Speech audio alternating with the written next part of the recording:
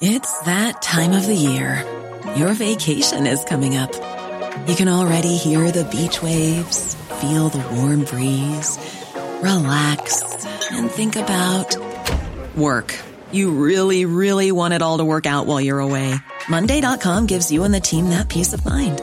When all work is on one platform and everyone's in sync, things just flow. Wherever you are, tap the banner to go to Monday.com. I'm Sandra, and I'm just the professional your small business was looking for. But you didn't hire me because you didn't use LinkedIn Jobs. LinkedIn has professionals you can't find anywhere else, including those who aren't actively looking for a new job, but might be open to the perfect role, like me. In a given month, over 70% of LinkedIn users don't visit other leading job sites. So if you're not looking on LinkedIn, you'll miss out on great candidates like Sandra. Start hiring professionals like a professional. Post your free job on linkedin.com/people today. There's nothing like a global pandemic to remind people of their own mortality, and coronavirus has sent individuals rushing to get their financial affairs in order. Welcome to The Money Show, the FT's weekly podcast about personal finance and investing. I'm Lucy Warwick-Ching, FT Money's digital editor, and today's special edition of the podcast is on the best ways to pass cash down the generations. With an estimated £3.2 trillion of intergenerational wealth transfers due to take place in the UK and North America over the next 20 years, advisors say that even those who had not considered gifting assets before are now discussing ways of passing on their wealth. My two special guests, Julia Cox, partner at Charles Russell Speechleys, and Ian Dial, head of estate planning at Tilney, have been hearing from clients who want to pass down wealth. Many have had their estate planning strategy in place for some time, but the unprecedented effects of the pandemic has meant priorities and financial situations have changed, and they need to consider passing on cash to family members now. Julia, one of the reasons people are making gifts now is because they're worried about the potential for taxes to go up to pay for the pandemic. Can you tell us more? Sure, Lucy, thank you. I think regardless of COVID, we were really concerned about a reduction in certain tax reliefs and indeed an increase in tax rates anyway. Even before the pandemic, we always thought that the Chancellor's second budget, which we expect in November, was going to be more challenging than the first we had in March. And really, with all the government support packages we've seen that we need to pay for, that's got to be the case all the more now. Mm-hmm. So we've seen people looking to pass assets down the generations really to lock into what the current reliefs and rates offer while they can. We know where we stand currently with the rules on giving. If you survive 7 years from a gift, it escapes any inheritance tax. So many want to take advantage of those rules while we have them. And by the same token, gifts of assets can trigger capital gains tax charges. And right now we have a relatively low rate of capital gains tax, 20% on investments. And again, people are looking to lock that in. And what are the other reasons people are giving assets away now? Well, to state the obvious, there's been tremendous disruption to many people's financial situations as a result of the pandemic. People might not have felt historically the imperative to give, if you like. Their children were doing pretty well, they got secure jobs, their businesses were going fine.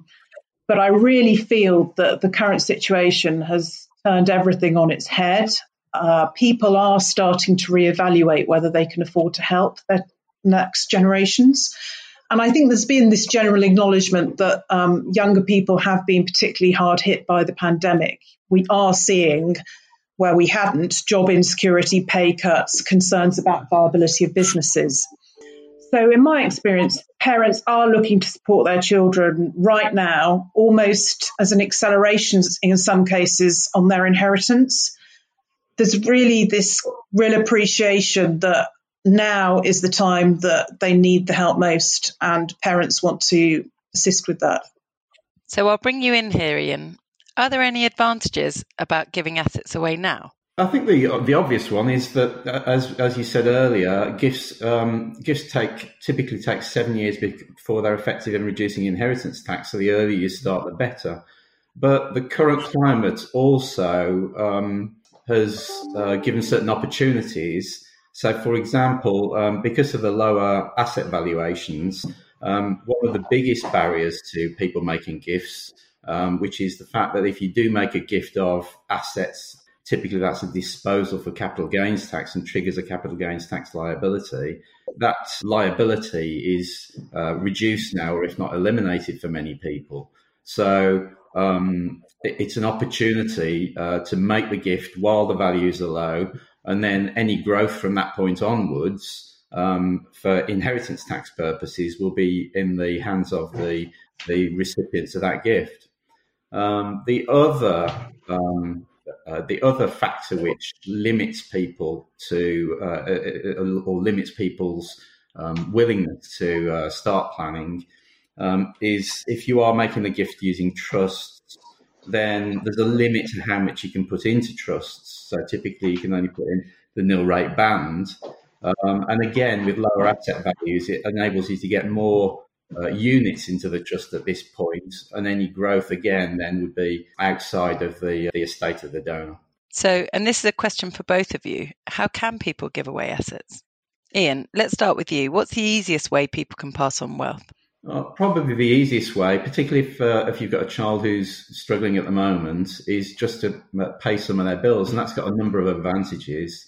Firstly, because you're not giving them a cash lump sum, you're unlikely to damage any benefits that there maybe are. And it also means that you can stop that gift as and when the situation changes. So, if in terms of affordability, it's likely to be it doesn't damage the donor's position as greatly as perhaps making a lump sum gift. And from an IHT perspective, if that gift is regular, it's out of income and it doesn't affect the donor's standard of living, it's likely to be immediately exempt for inheritance tax as well. So it's got a number of advantages. The other simple way is obviously to make just an outright gift. If you make an outright gift, then after 7 years that will leave the donor's estate for inheritance tax. And it provides a lump sum of money that the recipient of that gift will be able to use to support their financial position. The danger of that, obviously, is it can damage benefits, and also if their financial situation gets worse, it would be money that's available to creditors as well. Any other ways parents can help? Well, the other way of possibly mitigating that last risk, the fact that creditors can help, is possibly to pay off a debt. So if the beneficiary of the gift has got certainly high interest debts like credit cards, it might make more sense to pay off the credit cards, and that will then obviously aid cash flow. It's probably a little less clear as to whether you should pay off things like mortgages. Personally, I would rather have, at the moment, £30,000 sitting in a bank account than £30,000 paid off my mortgage, because obviously I can use that £30,000 to pay my monthly debts. Whereas if you reduce my mortgage by £30,000, with the interest rates as low as they are, it wouldn't have a massive impact on my cash flow. So, paying off. Also, you've got to think about, obviously, redemption penalties on mortgages as well. So certainly paying off higher interest debts makes sense. Perhaps lower interest debts like mortgages, you need to think about both sides of the coin, really. And Julia, what about trusts? They're not as tax efficient as they used to be, but is there still a use for them? That's right, Lucy. Yes, they're not as tax efficient as they were, but there's definitely still a role for trusts. You are pretty limited in the amount of cash you can get into a trust without an upfront inheritance tax charge.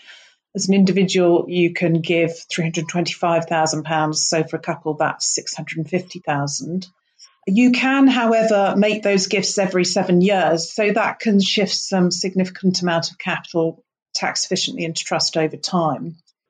What trusts are good at is providing a valuable source of funding for future needs of various beneficiaries. So, for example, they could pay for the education of some of your grandchildren, particularly with the pandemic in mind and its impact on the parents' own finances. That would be of real assistance. They're also very useful where the needs of your various beneficiaries aren't currently clear. So this can be particularly unhelpful in this uncertain and unchanging time. In effect, no one beneficiary has any fixed entitlement under a trust. So it can be an effective emergency fund for different children and grandchildren who can benefit from it as and when needed. And because the fund doesn't actually belong to a beneficiary, it means, as Ian's touched on, it's not automatically available to any creditors. So on a beneficiary's bankruptcy or divorce, it's not their money and it's not available to meet those claims. And that, again, is a very big consideration at this particular time. And finally, a number of clients do appreciate that trusts can allow them to have a certain degree of ongoing input and control over the funds they've given away. So that might be through acting as trustees themselves or through choosing who will act as trustees. And furthermore, they can set out their wishes for the trust into the future, who should benefit from it, how and when in relevant circumstances. Finally, Ian, it's all very well wanting to pass assets on quickly, but how do people make sure they don't give away too much and leave themselves short? I think that's a really important point because, again, with the current climate, financial climate, people who may have been able to afford to give money away, 12 months ago, 6 months ago, may not be in a position to do that now. So they need to think more carefully about whether they're going to protect the next generation, but in the meantime, sort of put their own financial position at risk. So the way we would approach that is what we call cash flow forecasting. So we'll look at the expected expenses, so the living expenses, how those are going to change over time with inflation and perhaps changes in your financial position for things like retirement, for example. And then we would project that forward to see the impact that has on the person's savings, to try to predict exactly when they'll actually run out of money. And obviously, we'll then stress test that with different scenarios. So, it might be that they can afford to gift if everything goes fine, but if one of them needs to go into care, or if perhaps the person with the largest pension, for example, dies first, that puts that position at risk. So we'll stress test it with different scenarios to say, well, what would happen if we needed to fund care for a period of time, or the